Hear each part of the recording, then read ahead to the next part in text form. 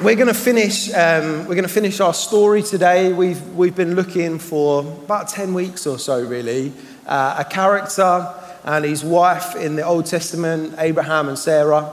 We looked at the idea that they were called by faith to follow God from their home and to leave it and to put trust in a God that they didn't fully know, but that was calling them out to say, I want to be your God and I want you to become my people. And I'm going to bless you, Abraham, and I'm going to bless your relationship with Sarah, and I'm going to build you into a mighty nation and a strong family in which all of the nations of the earth are going to be blessed. And Abraham's journey began by faith. It began not fully seeing or knowing what the life of following God would look like, but he chose it because he chose to put his trust into the living God. That's how faith begins. Something where there's a moment in which choice is presented and we get to choose. Do we live by faith or do we live by sight? Do we live by trusting God or trusting ourselves? And that will happen a lot throughout life. So we can relate to that, even though very few of us will be called out of living in our own homelands and told to go and follow God to live in another place. Very few of us will then be asked to try and lie about our relationships as to whether these people are our husbands or our wives and pretend they're sisters to make sure that we don't get killed by the people that are moving into the area. Very few of us will then have to try and work out with a little sort of family feud as to whether or not we're going to live in the high land or the lowlands. Very few of us will then have to wrestle with faith into our almost 100th year as to whether we're ever going to have a child. Very few of us are ever going to wrestle with the idea of once we've got that child, then by faith realize, am I going to give that kid to God or am I going to try and hold on to him myself? All of those parts of Abraham's story, and again, Carl said it when he preached a couple of weeks ago, they're written to us. They're things that we can listen. They weren't really for us, that part of the story. That was Abraham's story. But there is one part of Abraham's and Sarah's life that all of us are going to be called into. Do you want to know what it is? It's a great Christmassy theme. Death. It's true, that's what I got given. I got the death of Abraham and Sarah. And actually, whether we like, like I said, very few of us will experience other parts of the story, but if I look across the room, death awaits us all. That's a harsh reality. And Merry Christmas. But that's where we got to. And ultimately, that's where Abraham's story ends. Can't really tie it up any other way. I can't really, put fairy lights on it or put enough tinsel around the outside of it or wrap it in nice packaging. Death is what death is. The end. It's the end of his life. It's the end of Sarah's life. And do you know how their lives ended? Their lives ended in faith. By faith. And do you know what? This was playing in my mind the other day. I haven't got a big mind, so, played with it easily. But as I was sitting, I was thinking, Abraham doesn't need faith anymore. I still need faith because I'm not yet dead. But Abraham doesn't need faith anymore. He lived by faith and he died by faith, but now he lives by sight. Now he sees the future inheritance that he always believed in. He might have seen little hints of what the story was going to end up like, little glimpse of what the promise that God had set him at the very beginning looked like, but he still died, and we're going to read a bit in Hebrews today, which is jumping forward a bit in the Bible, but it's a New Testament writer looking back at this life of Abraham, just like we've been. And when he looks back, he still considers really the life of Abraham is a life of faith, in which he longed for something that he hadn't fully yet inherited, but yet he still trusted and held on to the future promise that Abraham now enjoys. His life of faith is finished. Faith is a temporary existence. Let me say it this way. Your opportunity to practice faith only exists until the day that you breathe your final breath. Whoa. Do you do that on purpose? The blowers just went off. Wow. It's like timing. But genuinely true. We only get this life to practice faith. We don't get the opportunity to practice faith in death. The time for faith is now. Now is the opportunity that God says to you, live by faith. Do you trust in me or do you trust in the world? Do you trust in the living God or do you trust in yourself? Do you trust in the things unseen or are you going to trust in the things that are seen around you? Are you going to trust? Are you going to put faith in me again today? And that's part of the story that we can still learn from. And actually, Abraham sets us this wonderful example. He and his wife live an example of how to live life until the very end, living by faith. They made it. Well done, Sarah and Abraham. They got there. I want to get there too, don't you? I want to make it. I want to live life by faith. I don't just want moments of faith. I want a life defined by faith in the way that I follow and trust in God. See, what's amazing is that, and again, these are things that Paul might say about Abraham. So again, a New Testament writer looking back. Abraham's faith was credited to him as righteousness. Righteousness just means he was standing right before God. Before he was wrong before God, and now he is right before God. And how does he become right before God? By faith. By trusting in him. And how does he get the credit? The credit of righteousness becomes his by faith. But what does his faith lead to? Now, a trick question. His faith leads to a life that is lived in faith. That's a big distinction. Faith does produce works. His righteousness is not given to him because of his works. It was credited to him as righteousness before he did anything. Because he trusted in God, he received the gift of righteousness. But his faith resulted in works, in trusting in him. And again, let's confuse us even greater. Was all of his works right? Wrong. They weren't. Lots of Abraham's works were wrong, right? Yeah? There was lots of things that Abraham did that were wrong, and yet was credited to him as righteousness. And there were many things that Abraham did that was right, but not all of them.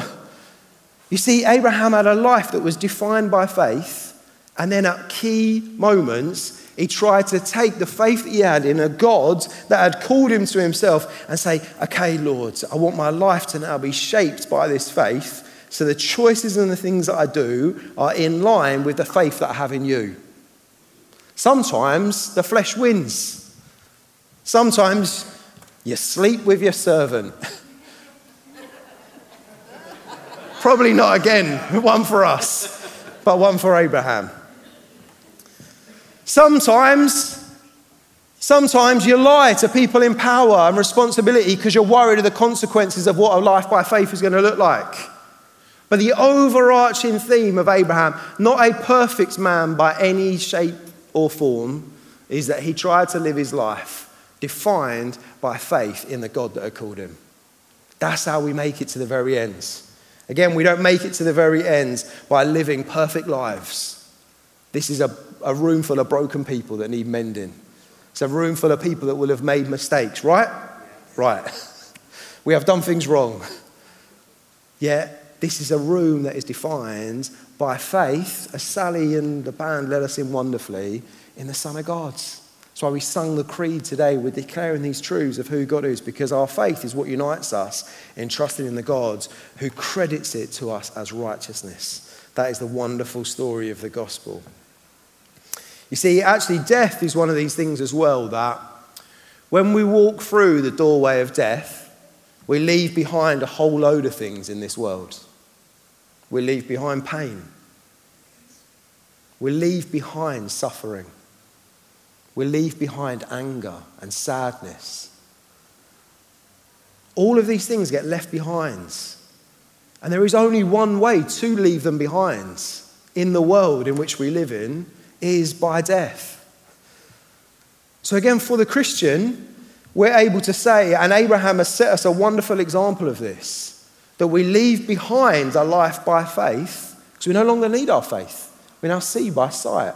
But we also get to leave behind all of the sadness and sickness and evil and anger and suffering that exists in this world, Because really our dying, and Caleb put it up a minute ago, really our dying is all about living. That's really what death is all about. Death is not the end, Christian. Death is not the end of Abraham's story. I said at the beginning, it's the end of his story. No, it's not. It was the beginning of the eternal story that he now lives for all eternity. I think it was D.L. Moody that said, one day you'll hear that D.L. Moody is dead. I want you to know it is not true. At that moment, I am more alive than I have ever been. That's the truth of the Christian life, is that our death brings us to true and eternal life. And there's only one way to get there. The only way is that if we are to die and to be welcomed into all eternity with him, to join the life that Abraham and Sarah now live in the presence of God, free of sickness, sadness, suffering, evil, and death. We get to live in the good of that. And how do we get there? We get it by faith. We trust in the living God that when we die, we go forth to live. That's why stories are important. That's why what's happening when Chris is coming and sharing, Rich, we're sharing stories with each other because we're trying to build a little muscle. You know, one of them. Give it one of them. We're trying to build a muscle of faith in us because faith is hard. We get doubts and we get worries and we get fears. Sometimes we feel like our faith is empty and that we're not going to make it and the promise isn't going to come true. Again, who does that sound like that we've been talking about for the last 10 weeks? Moments of doubt because it's taken a lot longer than we ever expected. And is this really what we always hoped it was going to be? Doesn't quite feel as if that was the promise that we're waiting for. But yet Abraham teaches us, and we teach one another, and the great cloud of witnesses that go before us from Hebrews that we're going to read, they set an example that build the muscle of faith. And so sometimes when we're called to pray for things in this life and to trust in things that aren't happening in this life, we are building a muscle of faith in us. Because though outwardly we may be wasting away, inwardly we are being renewed. We're being strengthened day by day because our faith is growing. We may die in weakness, but we're going to be raised in glory. We may die and we may be in a state where we think, this old frail body, that all that is left, but actually the inner man, the inner woman has been strengthened because of a life of faith, of trusting him. And you see it. It is the absolute joy of being in Christian community and fellowship with each other. The amount of times I spend time with someone in their 90s who is facing the moment of death and they are stronger than the 21-year-old that I've just met because they've lived a life by faith. They've had the example set of faith day by day, year by year, following Christ, example of others, walking through trials, enduring hardships, putting faith in God, and inwardly they're now strong and radiant and ready for glory and not fearful of death because they know they're now being called to true and eternal life. That is amazing news. That is what the gospel has to offer for us, Christian. If you're a follower of Christ, that is the offer for you. If you're not a follower of Christ, that is the offer for you. A life of faith that leads to life everlasting. It's the wonderful truth of the gospel. So let's just read it. I got 3 chapters and all I drew out was that they both died. I got Genesis 23. I'm going to read this to you. And there are bits in the middle. And actually, right in the middle of it, chapter 24, she's not going to touch on the character of Isaac yet. That's another story. It's the danger sometimes. We want to draw into other people's stories. This was a story about Abraham and Sarah. It's about them. And actually, I felt if we start drifting down the route of Isaac and where his life ends up going, and then you're worried about Jacob and Esau, and then you're going through to Joseph. Yep, the story continues through other people, but really this story is about you. Don't try and make it about someone else. It's about you. Your faith in God. Not your mates, not your mums, not your brothers, not your neighbours. Your faith. Your life. We're born on our own, we die on our own. It's the one thing we have to walk through. So I wanted to make it about him and his wife, Sarah. And this is what happened to him. Genesis 23, now Sarah lived 127 years. That is a good innings. These were all the years of her life. And Sarah died in Kiriath Arba, that is Hebron, in the lands of Canaan. And Abraham went in to mourn for Sarah and to weep for her. That is the reality of death as well. You mourn and you weep for ones that you love. You're not crushed by that because there is hope. But it will be completely irreverent and unhuman-like to not weep and mourn for those when they die. Say when we take funerals and things here, I'll always say, stand about here.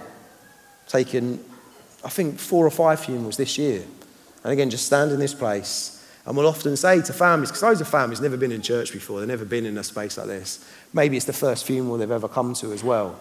And just to be able to say, there'll be moments during this where we'll laugh with each other. And that's okay. Because we're sharing memories. There's joy, there's laughter, there's hope that's in there. And you might move from a moment of laughter to a moment of absolute sadness and sorrow and mourning. That's okay because we're humans. God sets us with both ends of the parameter and both are to be fully experienced. Let's not compromise for some middle of the ground, never really laughing and loving and celebrating life and never really mourning and dealing with the sadness of loss and trauma. The beauty of Jesus is that he has this ability to encapsulate the full human breadth of existence and of emotions. Can I say it? Brits, we can be sometimes slightly emotionally stunted. Is that all right to say that? I'm a Brit. I can be emotionally shallow sometimes and stunted because sometimes I'm taught and told that I don't want to show too much joy, but I also don't want to show too much sadness. I think, again, that's what I love about being in a church that isn't full of British people, is that there are people that teach me much about true joy and celebration and love and laughter of life, and that also teach me much about much sadness and sorrow and mourning, and we can learn to do that alongside each other. Again, please don't try and just work that out on your own. That's the joy of Christian community and fellowship.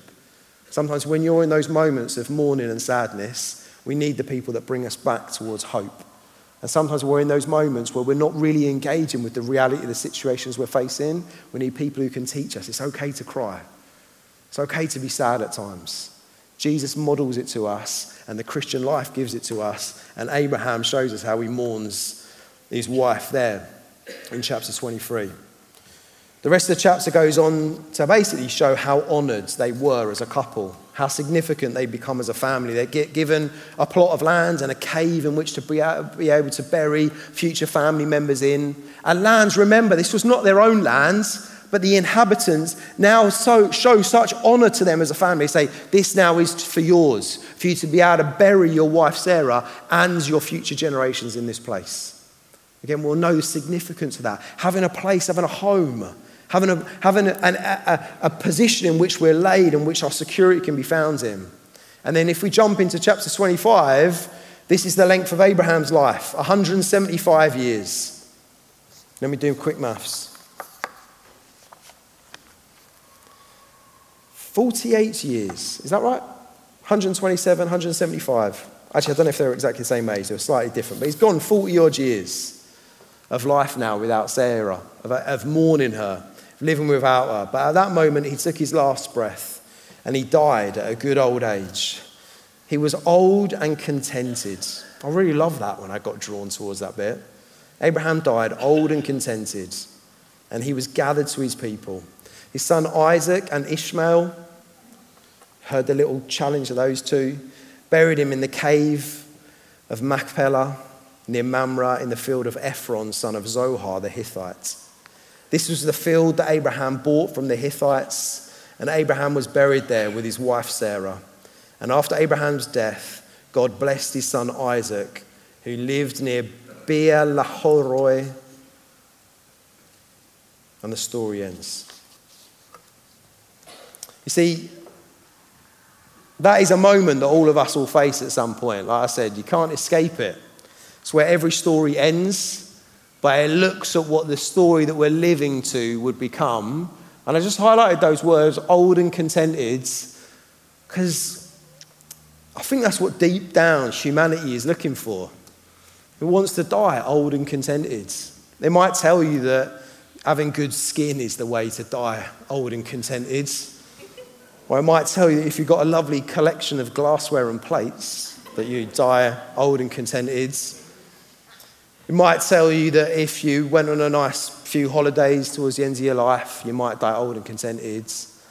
But again, I can tell you as someone who's, yes, like I said, stood here and taken a number of funerals, when you stand at those funerals, you realise the people that die old and contented are the people who see, and the family that sees, the outworking of loving one another, of serving one another, of caring for loved ones, of being amongst them. And then all of that, again, I've done non-Christian funerals, and you get that dynamic, but then when all of that is tied with a little bow of an ultimate faith and trust in loving and serving God, those funerals are like at another level.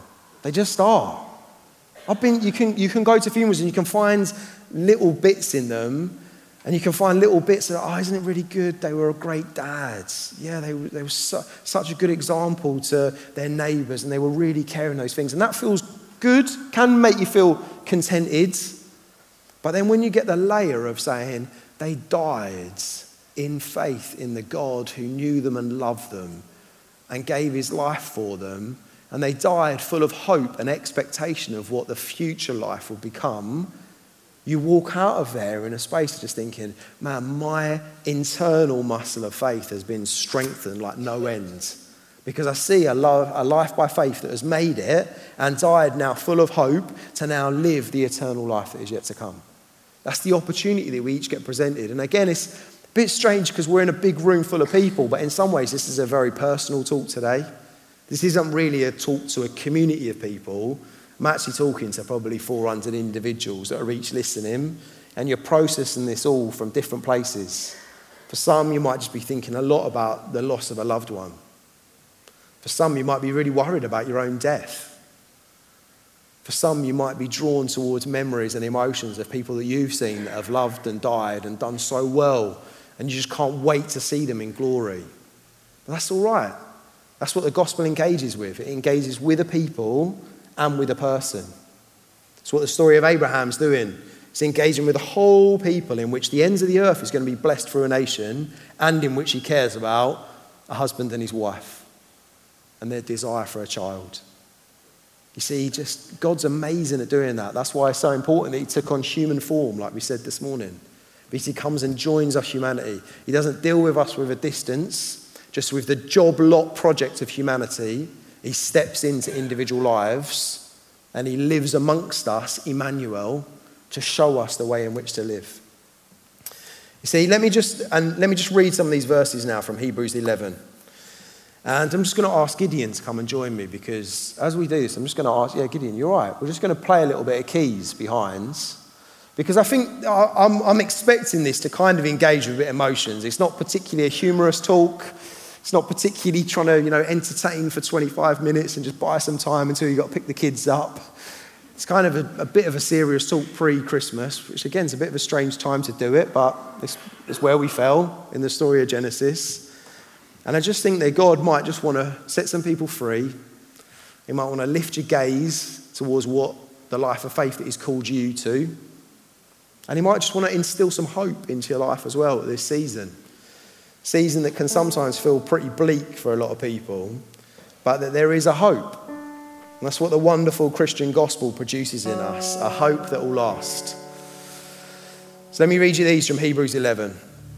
This is this New Testament writer writing back about the life that Abraham lived. What I want you to remember in all of it as well is that Abraham ultimately was an exile throughout all of his life.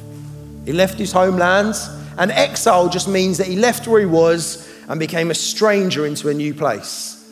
Yeah, he got given a new land. He got a cave that he could bury him and his wife in. He gained a family and all those things. But ultimately, he still died in exile, because really our true home is never in this life. We're all exiles. We're all walking through this life because we have a true and better homeland, a true and better country, a new heavens and a new earth, waiting for us to inherit alongside God for all eternity. And so when we read these words, we read it like exiles that are longing for something that one day is going to become ours. It's wonderful. Hebrews 11. Now faith is the reality of what is hoped for, the proof of what is not seen. For by this our ancestors were approved.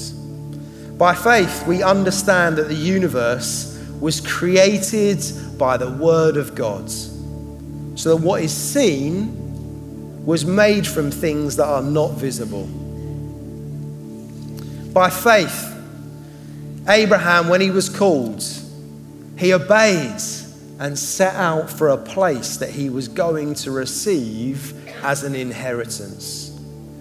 He went out, even though he did not know where he was going. And by faith, he stayed as a foreigner in the land of promise. He lived in tents, as did Isaac and Jacob. They were co-heirs of the same promise.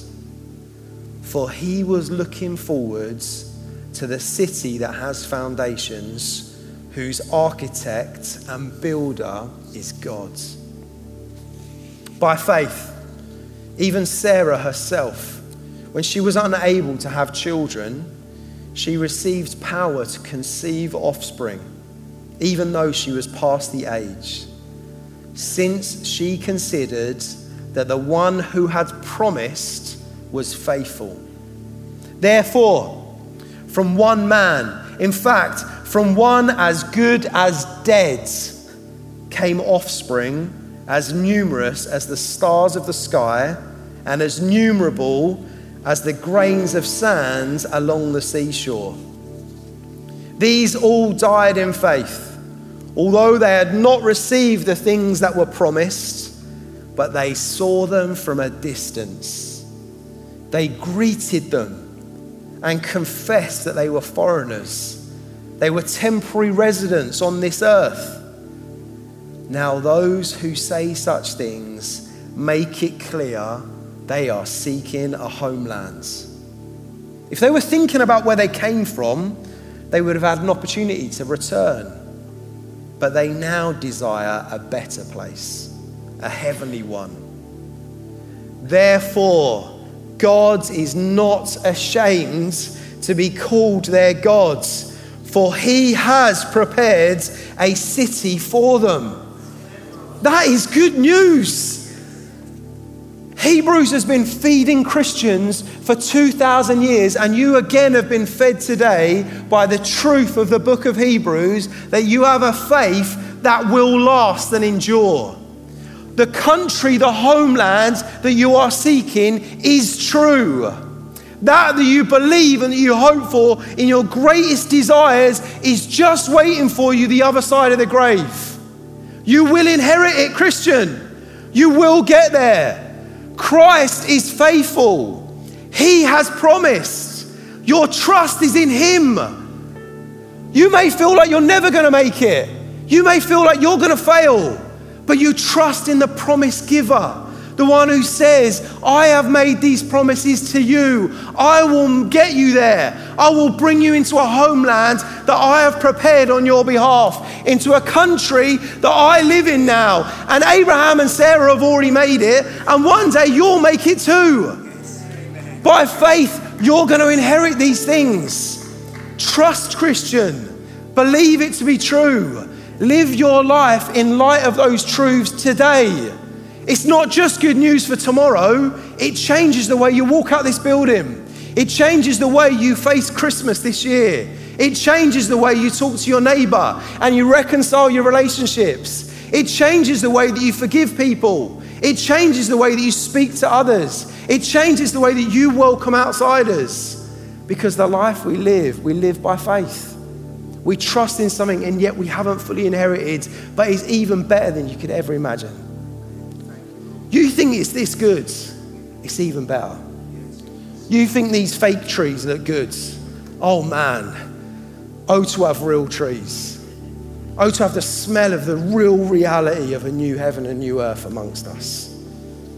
And so what does it say in Hebrews 12? Therefore, since we have such a large cloud of witnesses surrounding us, that's us. That's the men and women that make up this book. The great cloud of witness that surround us. Let us lay aside every hindrance.